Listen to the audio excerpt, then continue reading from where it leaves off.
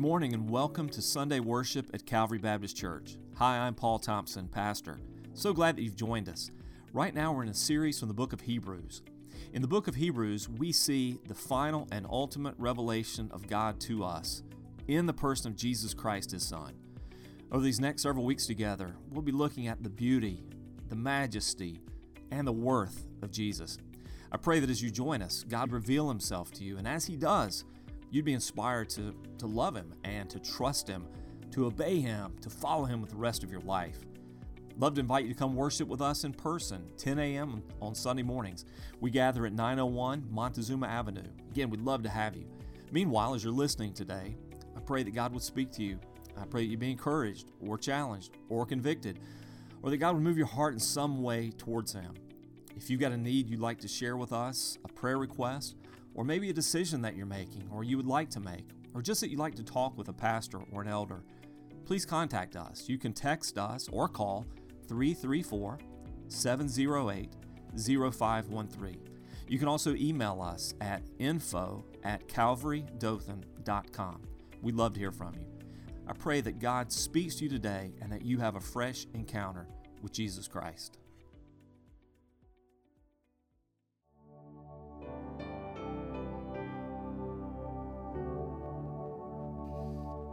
You came from heaven's throne, acquainted with our sorrow,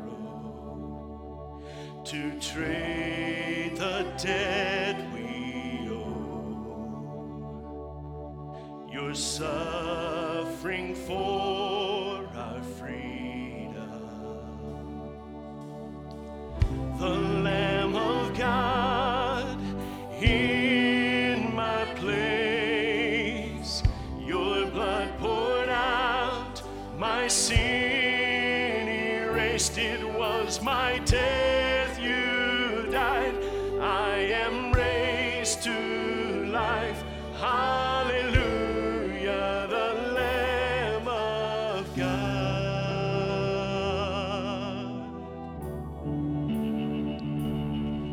My name upon your heart, my shame upon your shoulders, the power of sin undone, the cross for my salvation, the Lamb of God in my place, your blood poured out, my sin erased. It was my death, you died, I am raised to life. Hallelujah, the Lamb of God. There is no greater love. There is no greater love. The Savior lifted up.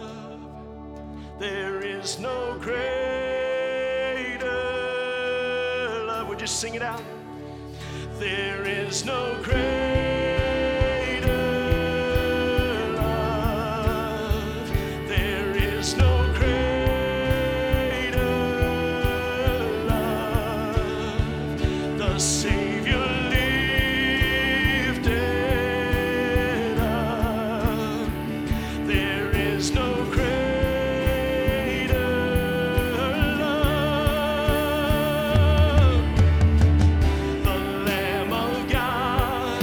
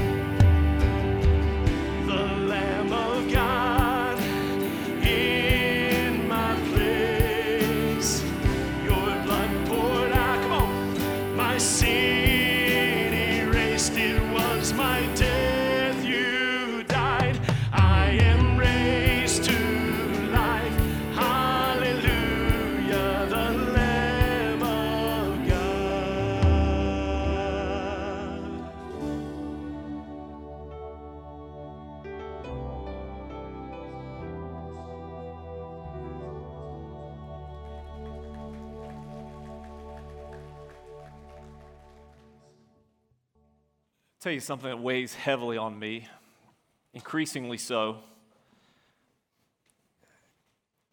It seems like every time I turn around, I find a new story or a new testimony or a new tweet or social media posting of someone's deconversion story. There are songs that we don't sing in worship now because the person who penned those words has abandoned the faith, claimed that they are no longer Christian.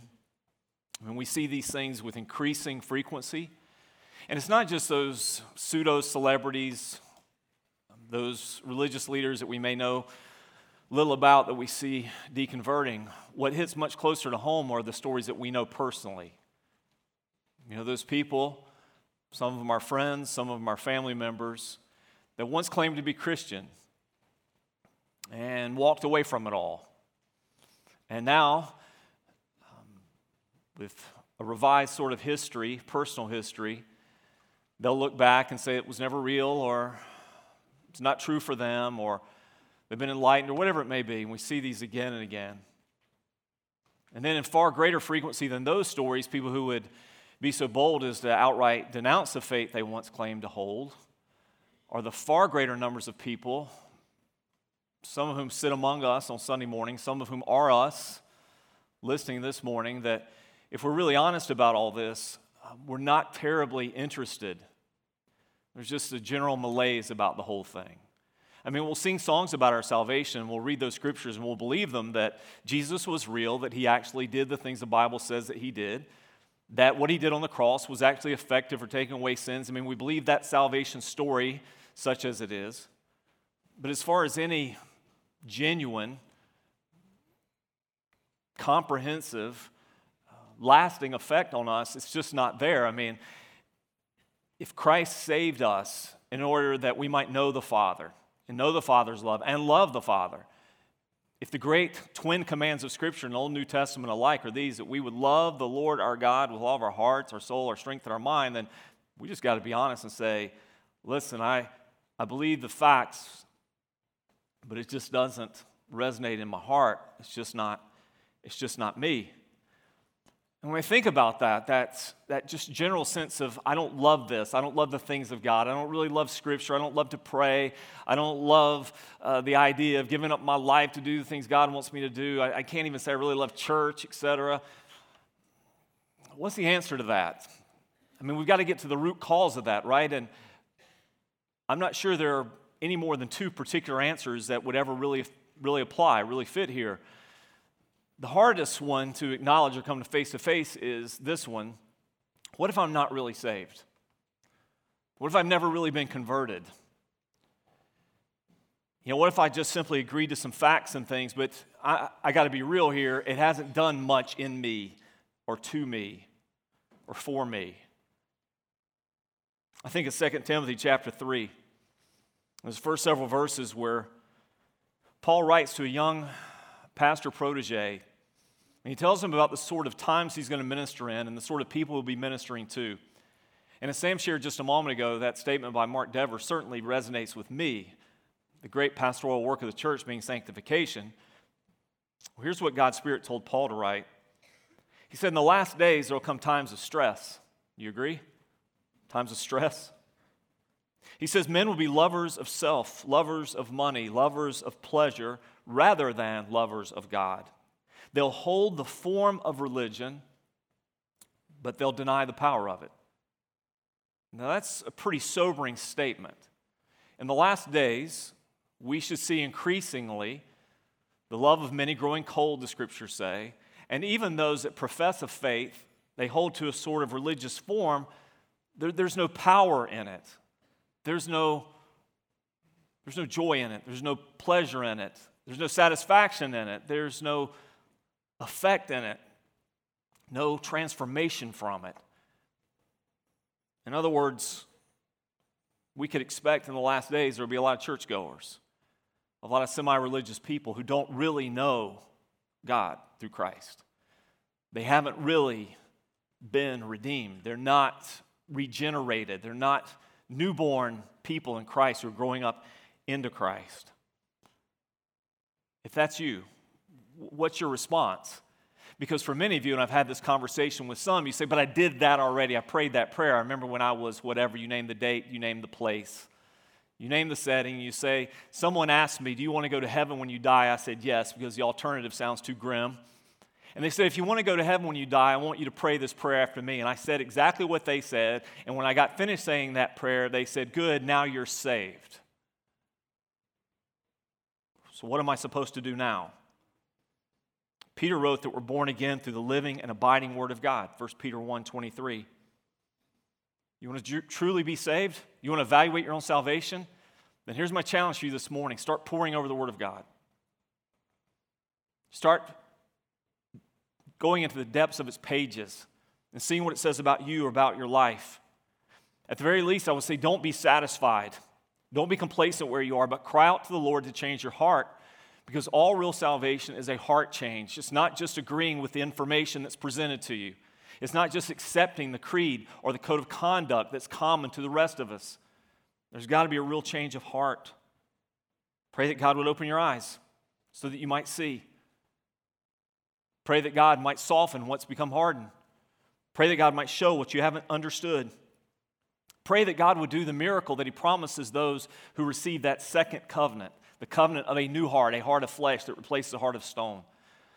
So if you don't feel it, if you don't want it, if you don't love it, don't be satisfied in that condition. And don't think you have no choice in it. Don't think, well, this is just my curse. This is just how it's going to be for me. I know some people have it, some people don't. Some people want it, some people don't.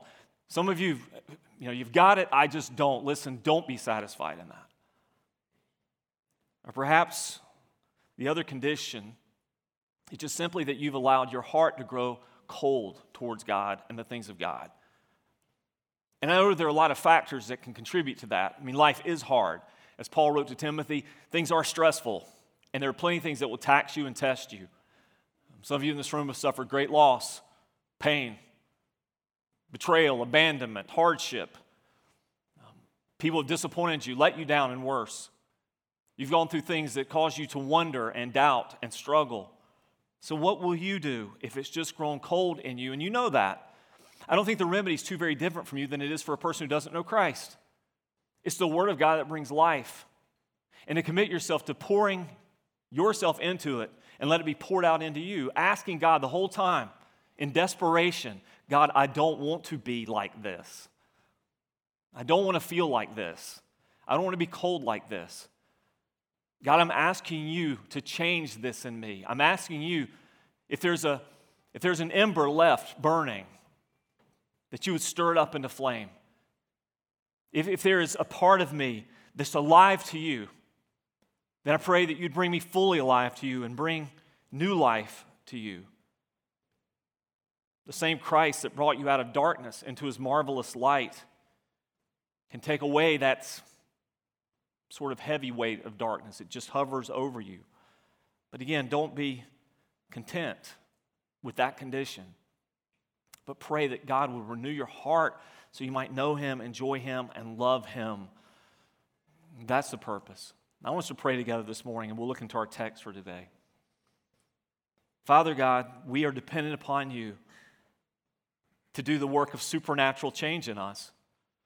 That doesn't preclude our obedience, our honesty, our repentance, our right responses to you. None of those things. But Father, to hear at the point of real change, to hear in the center of our hearts, to hear in a way that affects our real thinking, that comes from you. That's a work of your Spirit. And to see things that we ought to see and to see them clearly and rightly, that comes from you. And to stir something in us that's not there right now, oh Father, we're desperate for you to do that. And so, Father, for those far from you, for those indifferent to you, for those disconnected from you, for those who are not in Christ at all, who can come to you today, Father, I pray that you would move. By your Holy Spirit, move. Move our thinking, move our feeling, move our wanting, move our understanding. Move our will and ability, Father, so that we might come to you, return to you, be renewed in you today. I pray in Jesus' name, amen. Hebrews chapter 10 is our text, and it's a meaty one. We're going to look at the first 18 verses of this and then see what God's saying to us in Hebrews 10. Verse 1, "For since the law has but a shadow of the good things to come instead of the true form of these realities, it can never, by the same sacrifices that are continually offered every year, make perfect those who draw near. Otherwise, would they not have ceased to be offered, since the worshipers, having been once cleansed, would no longer have any consciousness of sins? But in these sacrifices, there is a reminder of sins every year, for it's impossible for the blood of bulls and goats to take away sins. Consequently, when Christ came into the world, he said, 'Sacrifices and offerings you have not desired, but a body have you prepared for me. In burnt offerings and sin offerings you have taken no pleasure.' Then I said, 'Behold, I have come to do your will, O God, as it is written of me in the scroll of the book.' When he, Jesus, said above, 'You have neither desired nor taken pleasure in sacrifices and offerings and burnt offerings and sin offerings, these are offered according to the law,' then he added, 'Behold, I have come to do your will,' he does away with the first in order to establish the second. And by that will, we have been sanctified through the offering of the body of Jesus Christ once for all. And every priest stands daily at his service, offering repeatedly the same sacrifices, which can never take away sins. But when Christ had offered for all time a single sacrifice for sins, he sat down at the right hand of God, waiting from that time until his enemies should be made a footstool for his feet. For by a single offering he had perfected for all time those who are being sanctified. And the Holy Spirit also bears witness to us. For after saying, 'This is the covenant I will make with them after those days,' declares the Lord, 'I will put my laws on their hearts and write them on their minds.' And then he adds, 'I will remember their sins and their lawless deeds no more. Where there is forgiveness of these, there is no longer any offering for sin.'" Powerful, beautiful contrast of the Old Covenant. The Old Covenant marked by a system of laws and a system of commensurate sacrifices for those who violated those laws, and a New Covenant, which is marked by the work of Christ for us. Now, when we look at this in its right context, this is an important point for us to understand theologically. And by the way, when I say theologically, I don't want you to tune out and think this is just the academic part of the message, because theology is always necessary for right behavior and belief. Theology is always practical. Wrong theology always leads to wrong thinking, wrong beliefs, and wrong actions. Right theology leads to the opposite of that. So the right theology of this is to recognize that we're looking at these two covenants. What Jesus did in the Old Covenant, which we've learned more and more about as we've gone through Hebrews, is this. It's not a question of right versus wrong. It's a question of good versus better. So when Jesus says, "These are not things that you desired," but later in that same passage it says, "But these were matters of the law," is that a contrary statement? No, what he's saying is these are not things that in the tense of that word you continue to desire. This was not the permanent plan of God for mankind, that people should continue in patterns and cycles of sin, repetitive patterns of bad behavior, reminded of those sins regularly by going to the temple to have a sacrifice offered for them, and then once per year in the high holiest of days, which we would call Yom Kippur, or the Day of Atonement today, that a sacrifice would be offered for their sins. This was never intended by God to be permanent. It was intended by God to be a shadow of something better. We begin to see the form of it. We begin to see the idea of it. We begin to understand a bit of the substance of it. That's what it is to be a shadow, the old versus the new. So when we look at that, we say the law was not wrong. It was simply inadequate. If the law could make you a new creation, then it would be adequate. If the law, in reminding you of sin, leading you to repentance, could set you free of sin so that you did not sin anymore, and therefore no more sacrifices were needed for sin, it would be adequate, but it's not.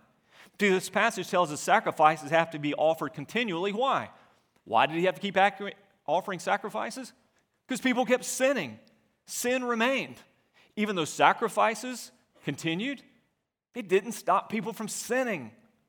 And sacrifices have the ability, as the passage makes clear, to remind us of sin. I mean, anytime that animal is slaughtered, anytime that sacrifice is burned, anytime the smell and the smoke is around, people understand the reminder of sin, but it's not removing their sin from them, right? And you know how human nature is. We grow cynical or calloused or indifferent towards things that we see over and over and over again, and we simply start going through the motions. I mean, when was the last time you sat in a worship service, a Sunday morning service, and genuinely felt the convicting hand of God, the convicting power of the Holy Spirit, where you felt under the weight of God? It's easy for us to become accustomed to, familiar with, even indifferent towards things that we do over and over again. And surely that was the case for Israel during the sacrificial system. And though it reminded them of sin, the reality is that sin is not something that's primarily outside of us. Sin is primarily inside of me. It's born out of my desires. And I'm pursuing those desires. And when temptation comes along, that temptation is nothing more than an opportunity to do what I already desire to do.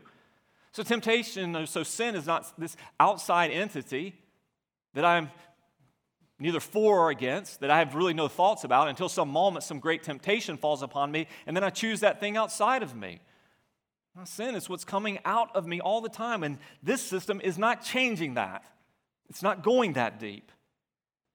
You see, ultimately, the Old Testament, which tells us of the Old Covenant, and not the Old Testament verses, not Genesis through Malachi, that's not what is of no value to us. It's that covenant which is not valuable to us anymore. It's inadequate. Why? Because it can't, in the words of the Holy Spirit given to the writer of Hebrews, it cannot perfect us. It cannot perfect us. In simplest of terms, we would say it does something, and it does something that God prescribed, that the law required. It does something, but it doesn't do enough. It doesn't take you far enough. And I guess the best analogy I could give, as insufficient as this analogy would be, it would be as if our whole religious system were built on this. It were built simply on a set of rules and regulations that if you agree to comply and you begin to do these things, then you'll be satisfactory to us. But it was not built on a new heart, a new mind, a new power, a new ability, a new birth, a Christ who was crucified and rose again, whose spirit now lives in you. Take all those things out, and it's all just human effort. How can I understand the right things and agree with them? How can I try to do the right things and work hard at them? And that's what my salvation is, or my faith is. That would be like the old system. Yeah, that can take you somewhere. We can all try harder. We can all work at being better. We can all be better rule keepers. We can all study more. But will that change the heart of us? The answer is no. It can't take us all the way. It can't perfect us. So the passage says, consequently. So as a result, since this can't take you where God wants you to be, which is not just in heaven, by the way. Heaven is just the place where it all happens, the setting, the new heavens and new earth. What God is really doing is bringing you to Himself. The great good of the gospel, the good news, is God Himself, that when you repent of your sins and when you turn to Christ for salvation, what you get is God. All the rest are the benefits of God. Consequently, Christ, who's the mediator, we've learned, He's not just the one who goes between us and the Father to mediate the new covenant. He's the source or the provider of the new covenant because it's a new covenant in His blood. We just recognized that again this morning as we took the Lord's Supper. Christ is the mediator, provider of the covenant, does something for us. Look at this threefold promise. Did you catch that as I was reading the text earlier? I'll put my laws on their hearts, I'll write them on their minds, and I'll remember their sins no more. That's pretty awesome. That's what the new covenant does. So what do we know? We know these things to be true. Christ is sufficient for the removal of our sins. We talked about this last week. The ability, the supernatural, God-only ability to forget our sins. As far as the east is from the west, so does He separate our sins from us. Christ alone is sufficient to do that. So on the altar of Christ's sacrifice, sins are fully paid for, and they are forgotten by the great judge, God Himself. Christ is also successful at restoring us to a right relationship with God. He's always bringing us to the Father. That's the work of Christ. We're going to see that in the coming text in this book of Hebrews. The work of Christ always pulling us towards the Father, so that as He saves us, He's delivering us from the outside of the camp. He's delivering us from being an enemy of the people of God and of God himself. He's rescuing us from darkness into the kingdom of light. He's transferring us from that kingdom into his kingdom. We go from spiritual orphans and enemies to adopted sons and daughters. This is all through Christ. And here's the big point of today. Christ is sanctifying all those who are his, readying us for heaven. He promises to do that. The work of salvation includes him sanctifying us, making us ready for heaven. You see, I guess if I were to summarize everything I read to you so far, it would be with this simple statement. What the law can't, Christ can. That's the point. What the law can't, Christ can. It doesn't make the law bad. It makes it insufficient. It makes Christ better, infinitely better. Now I want to make just one really critical point. Now I want to make it in several ways today, and I hope this is clear. And I subtitled this section of the message, if you're a note taker or have my notes in front of you, Sanctification and a Truncated Gospel. You know the idea of truncated? Something that's been curtailed, something that's been cut short, something that's missing a critical element. Truncated. It's not right. It's not the same. It doesn't work. It doesn't carry you to its intended destination. Let's make sure that our gospel is not a truncated gospel. Let's make sure that when we think about what we believe to save us, what we're living under the authority of, what we're telling other people is not curtailed, not cut short, not truncated. What is sanctification? Sam did a great job explaining that to you already, so I don't want to belabor the point of definition. From a technical aspect, the Baptist Catechism, something not many of us are probably familiar with, which closely mirrors the Westminster Shorter Catechism, says this. According to question 38, sanctification is the work of God's free grace, whereby we are renewed in the whole man after the image of God and are enabled more and more to die unto sin and to live unto righteousness. If you're simply Googling a definition of sanctification, you're going to find things like this. To be made holy, to hallow, to make sacred. Let me give you my working definition of sanctification. Not different from those, but the application of that definition to your life and to mine. This is my operative definition. Sanctification is the work of the Holy Spirit whereby you and I are fitted for heaven. We're fitted for heaven. Have you ever thought about that for a moment? That God right now in your life, if you belong to Christ, is fitting you for heaven. I've been reading these devotionals this week where my research led me and down these rabbit trails and paths of people writing on sanctification. And it's interesting how many similar thoughts I saw expressed in these devotions. Things like this.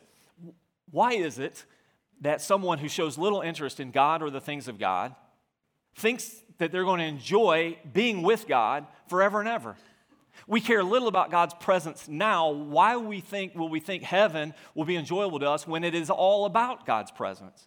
When knowing God, understanding God, following God, loving God is the purpose of our salvation, and we pursue none of those things now, what do we think we're going to enjoy about heaven when heaven is about God? God right now through sanctification is fitting us. Consider this text. To me, it's a landmark text on sanctification and how it fits with salvation and fitting us for heaven. Ephesians chapter 5, starting in verse 25 through 27. Christ loved the church and gave himself up for her. That we know, those are facts. He loved the church. He gave himself up for her, that he might sanctify her, having cleansed her by the washing of water with the word, so that he might present the church to himself in splendor, without spot or wrinkle or any such thing, that she might be holy and without blemish. There couldn't be a clear passage of Scripture in all the New Testament about the purpose of God and our salvation that carries us all the way to the end. The Bible doesn't say that Christ loved the church, gave himself up for her simply so she could die one day, living however she pleases from the moment of rebirth until the moment of death, and get into heaven. It says that she can be sanctified, rightly fitted for heaven. That's the work of Christ in us. Let's back up a little bit, though. We need to widen out the angle of our view lens this morning. Before zeroing in on sanctification, let's talk about salvation for a moment. You say, now this is remedial. Come on, Paul, this is as basic as it gets. Well, let's consider it for a moment. When we say you need to be saved. When we give a testimony that says, I am saved, when we sing songs about salvation, what are we talking about? What does it mean? Now, on the most basic level, we would say salvation is something like this. Salvation means to be delivered or to be rescued. And that would be technically correct, to be delivered or to be rescued. The most common application of that would be to be delivered or rescued from our sin. And on that point, I would agree, because our fundamental problem that creates an eternal disconnect from God and evokes the right judgment of God for us and what we've done is our sin. That is the issue. And until we repent of our sin and come to Christ, until we repent with humility, then we still are going to face the consequences for our sin. I read a lot of church websites and articles and blogs, and it's amazing to me how many times people write of salvation without writing about repentance. Or they write about God's grace and how good is God's grace and how vast is God's grace and how great is God's mercy. All those things which are true, but they're rendered invaluable unless we also understand the law of God and the holiness of God. What worth to you is their grace if you don't understand law? If you don't understand, apart from the grace and mercy of God, you surely will die in your sins and suffer eternally for them. Until you understand the great weight and burden of the law because of sin, you will never begin to understand or appreciate the great wealth of mercy and grace. And so certainly salvation is that. But the Bible speaks of our salvation going far beyond simply rescuing you from hell. Okay, so please hear this. When we talk about being saved, this is far more than a rescue from eternal hell. There's a salvation unto life. Christ has saved us from the old life. We're told to put on the new life. We're told if we're in Christ, we're new creations and old things are passed away. We're told every day to put off the old and to put on the new. We've been called to a fullness of life. These are all parts of our salvation. We understand what we're saved from. We're saved from sin and death and hell. Do we as well understand what we're saved for? When we talked about justification, we referenced Ephesians chapter 2, 8, 9. For by grace are you saved through faith. This is a gift of God, not of yourselves, lest anyone should boast. But to what end are we saved? To a life of good works, which God determined in advance that we would do. It's not simply that moment of salvation we call conversion. It's the life that conversion births us into.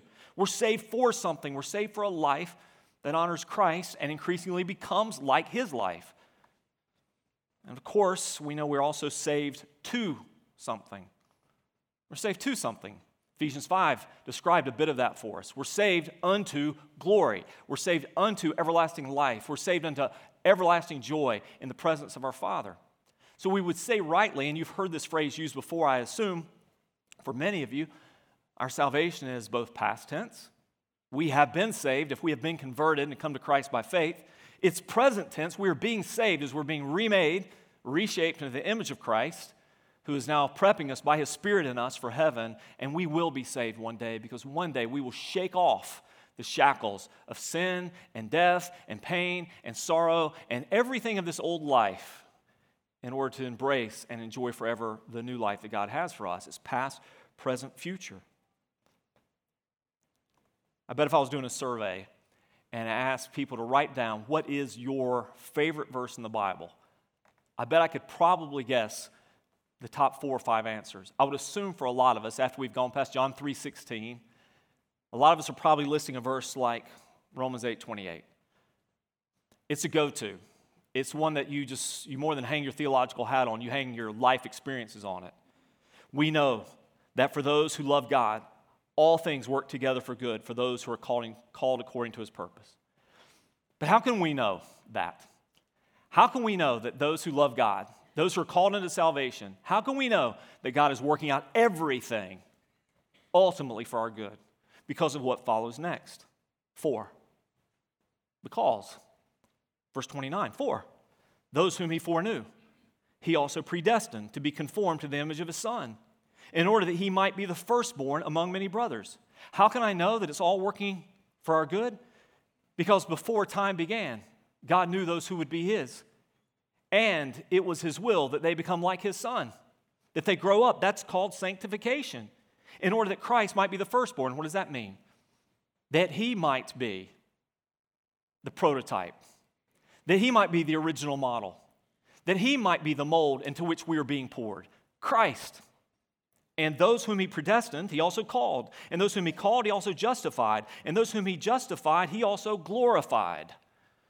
Because Christ has got it from before time began until time eternal begins. He's got you. That's how you know it's good.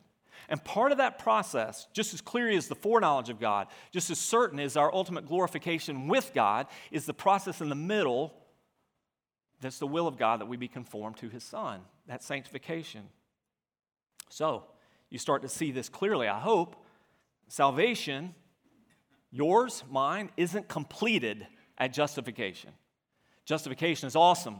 It's wonderful. It's a fantastic, grace-filled reality that God announces us not guilty. But our salvation simply begins there.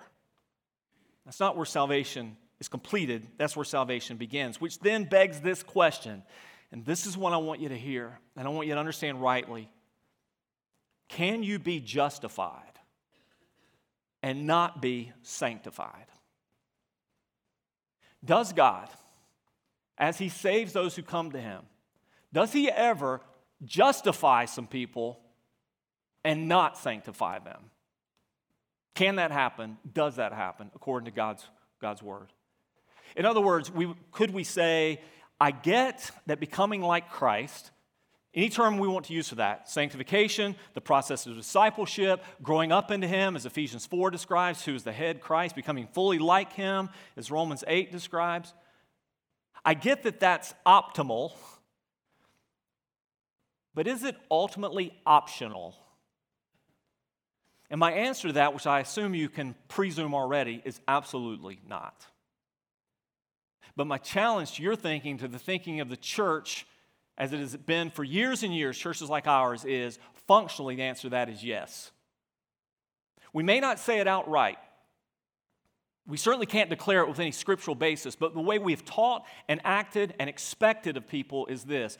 It's best that you become like Christ.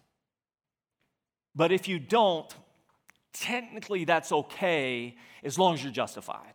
It's optimal that you grow up in him who is the head, Christ, the fullness of all things. It's optimal that you do that, but if you stay a baby your whole life and nothing ever changes about you, as long as you pray that prayer, as long as you believe these facts in your head, then it's technically you're okay. It's optimal, but it's optional. The Bible teaches the opposite of that. You know, the last few weeks in communion, we have intentionally saying, wow, we've never done communion every single week before. And it's intentional so that you look at the effective work of Christ. So these aren't abstract thoughts, concepts. Jesus, the sacrifice. And Hebrews spends so much time repeating these themes of the sacrificial work of Christ. Christ our high priest, Christ our perfect sacrifice, Christ our mediator, Christ our offering. All those things, do we understand what they do for us? Well, we've looked at these components of our great salvation. You remember chapter 2, the great salvation you should not. What are those components? Regeneration, the birth of new life. In desperation, in humility, we turn to God, and God gives us mercy. And in mercy, we are reborn. We looked at redemption. Redemption is a great price Christ paid for us by his own sacrifice for our sins to rescue us. Justification, the act of God by which you and I are declared not guilty. We're acquitted. We're forgiven. We're declared to be in right standing with God because Jesus, our substitute, stands in our stead. And we receive the treatment of Christ. We're justified. And today, sanctification, the fruit of this new life, the evidence that this new life actually exists in us. What a union with Christ looks like as his Holy Spirit, who is the mark of salvation, the seal that guarantees our salvation, works mightily in us to prep us for the ultimate fruit of our salvation, glorification. That's sanctification. And while you and I can distinguish between the different aspects of our salvation, and we can study them theologically, when we say, I know what justification is, and regeneration is, and sanctification is, and glorification is, while we can distinguish between them, we cannot ever separate them. They are part of one salvation, one work of God by which He calls us and then ultimately calls us home. And you can't break those into separate parts or else you lose the gospel. Consider a few of these texts. 1 Corinthians 1:29. Because of Him, you're in Christ Jesus, who became to us wisdom from God, righteousness, and sanctification and redemption. 1 Corinthians 6:11. Such were some of you, talking of the old life, all the list of sins recounted there. Such were some of you, but you were washed, you were sanctified, you were justified in the name of our Lord Jesus Christ and by the Spirit of our God. Or Acts 20, verse 32. Now I commend you to God and to the word of His grace, which is able to build you up and to give you the inheritance among all those who are sanctified. And even the passage we looked at today, when it speaks of sanctification, it unironically speaks of sanctification as something that has happened and something that is happening. How can it both be true?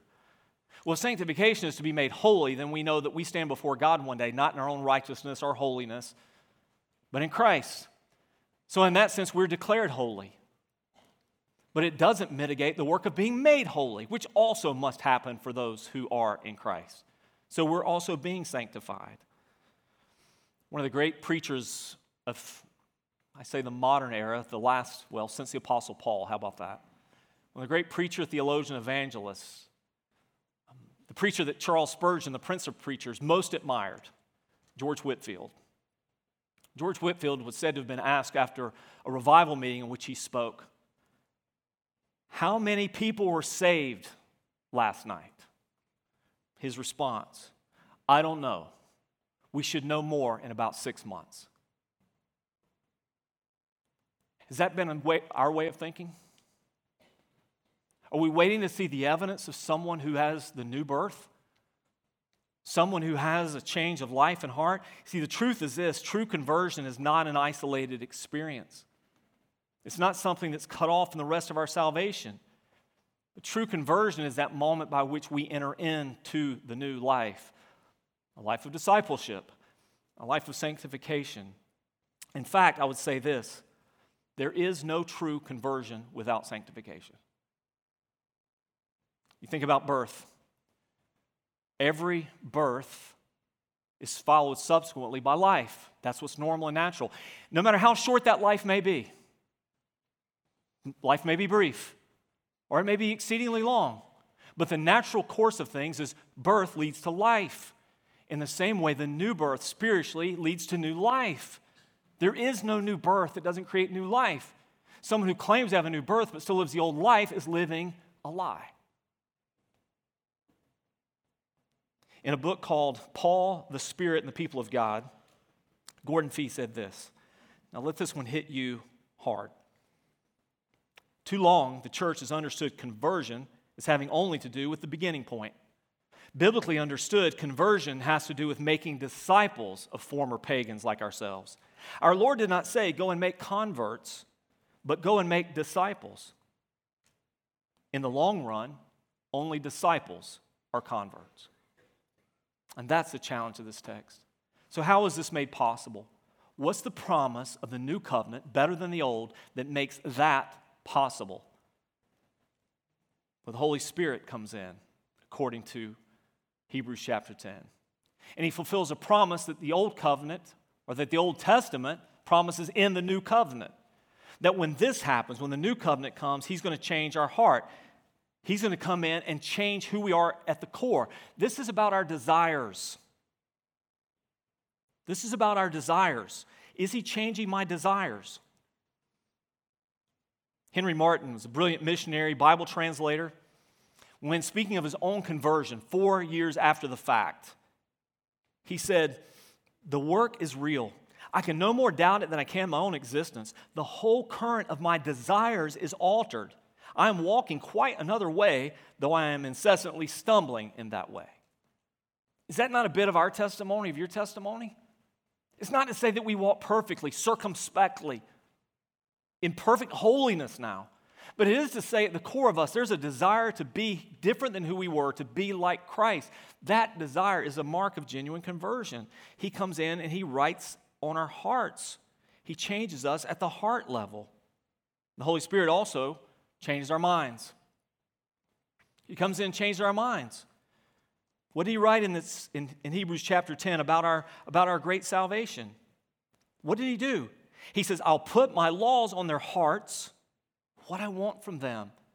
Desire to be what I want from them and be like I want them to be. And I'll write them on their minds. That's about perception. That's about understanding. That's about grasping. God, I see now you, who you are, who I am, what you want, how to live. I begin to understand and I begin to want, I begin to desire. So what are the results of this? The results of this are not perfection, but being perfected. I'm wanting things I never wanted. And I'm not wanting the things I used to want. And I'm seeing things I never saw. And I'm understanding things I never did. And in this desire and in this insight, this perception, is also coupled God's Holy Spirit, which empowers me. So as Paul wrote to the Philippians, it's God at work in you. It's God at work in you.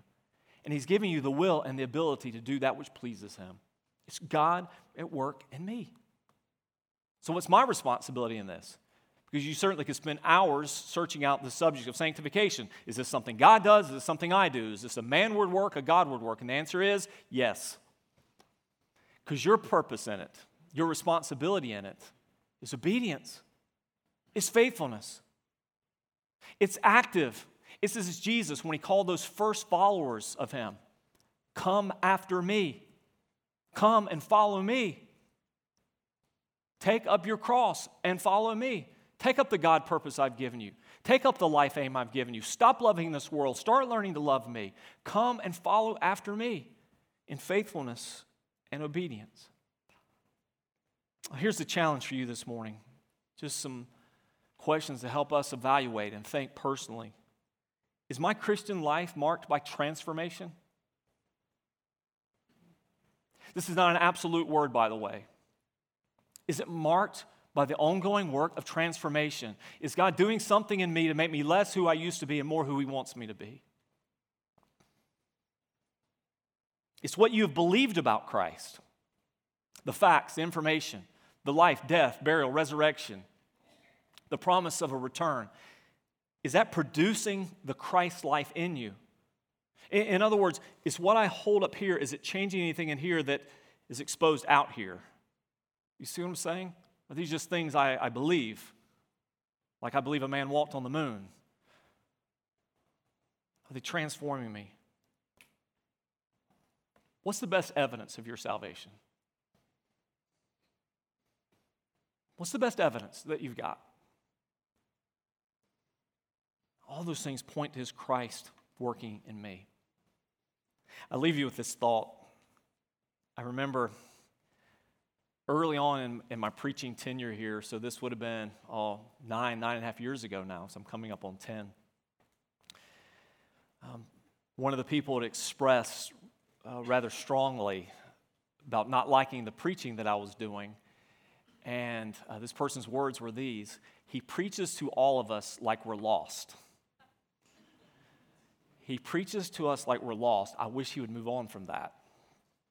I don't say this judgmentally or gleefully. That person's not here anymore. But do you wonder why sometimes someone like me will preach to you like you're lost?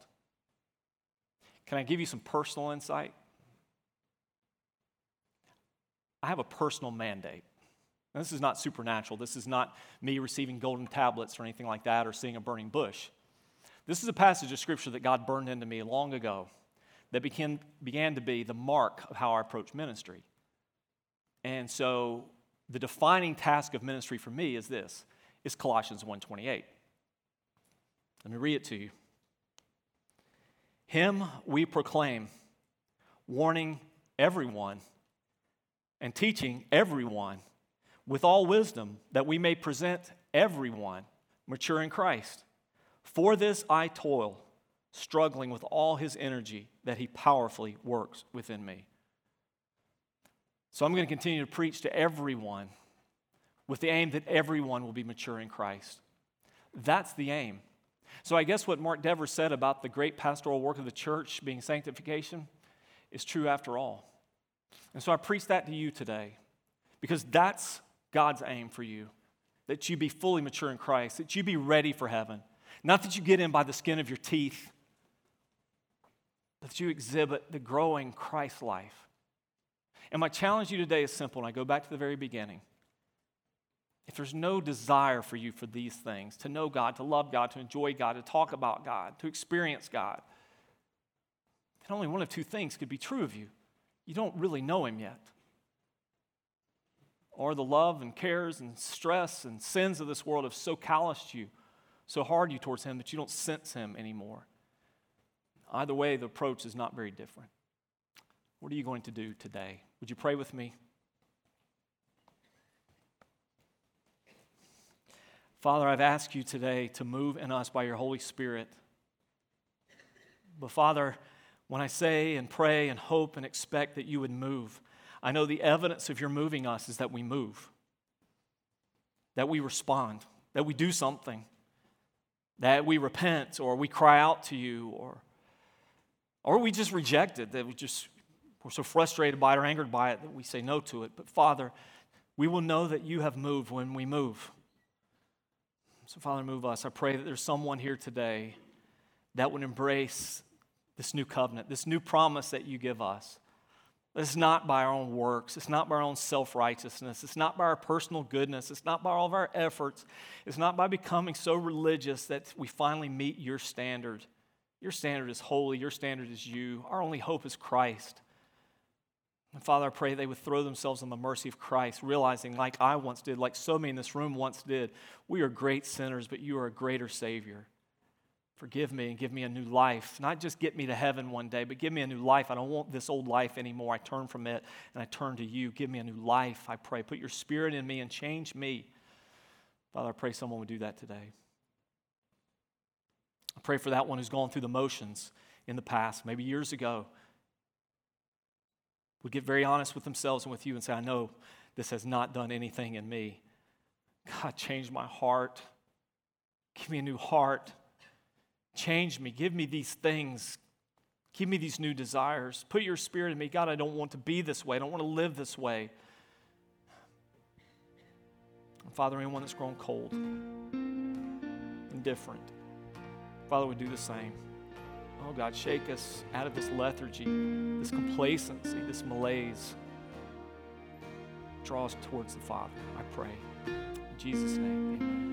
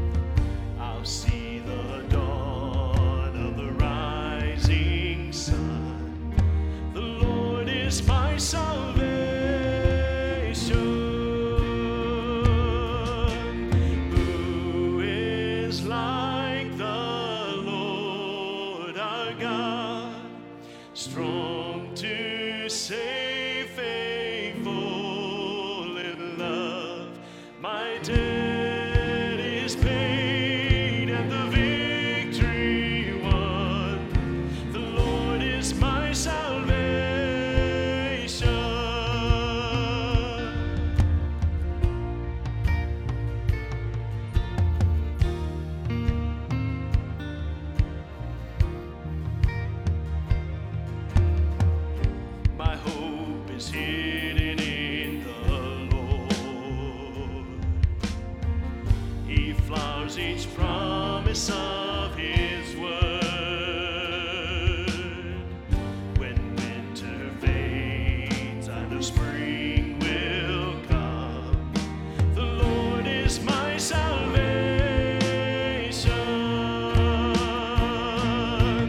Who is like the Lord our God, strong to save, faithful in love. My debt is paid and the victory won. The Lord is my salvation.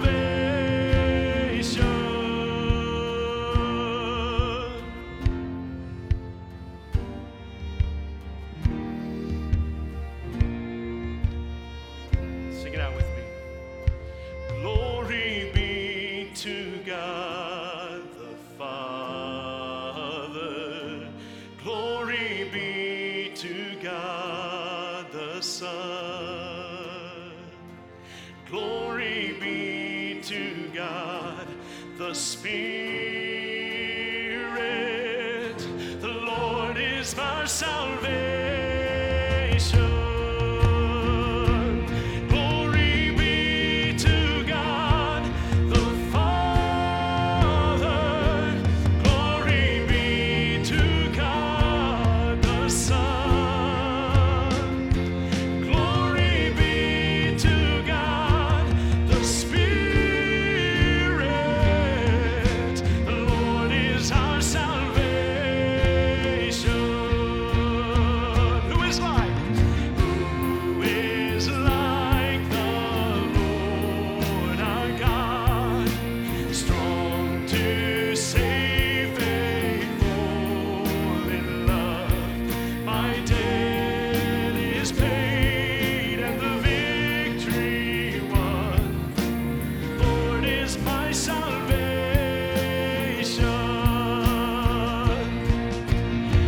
Who is like the Lord our God, strong to save, faithful in love.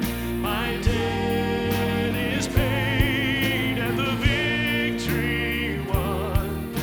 The Lord is my salvation. The Lord is my salvation. The Lord is my salvation.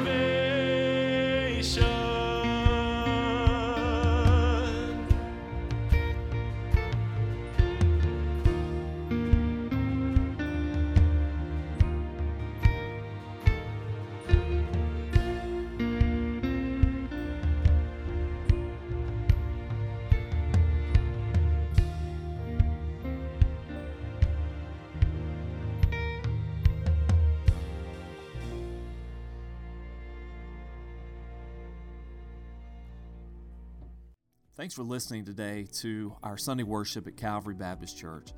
We'd love to hear from you. We'd love to know that you're listening today. You can email us at info@calvarydothan.com, or you can find us at Calvary Dothan on any of our social media accounts, Facebook, Twitter, Instagram. We'd love to hear from you. Meanwhile, we'd also love to pray for you. If there's anything that we could do to answer a question for you or help you in your spiritual journey, please reach out to us. Whatever your next step is, we want to help you.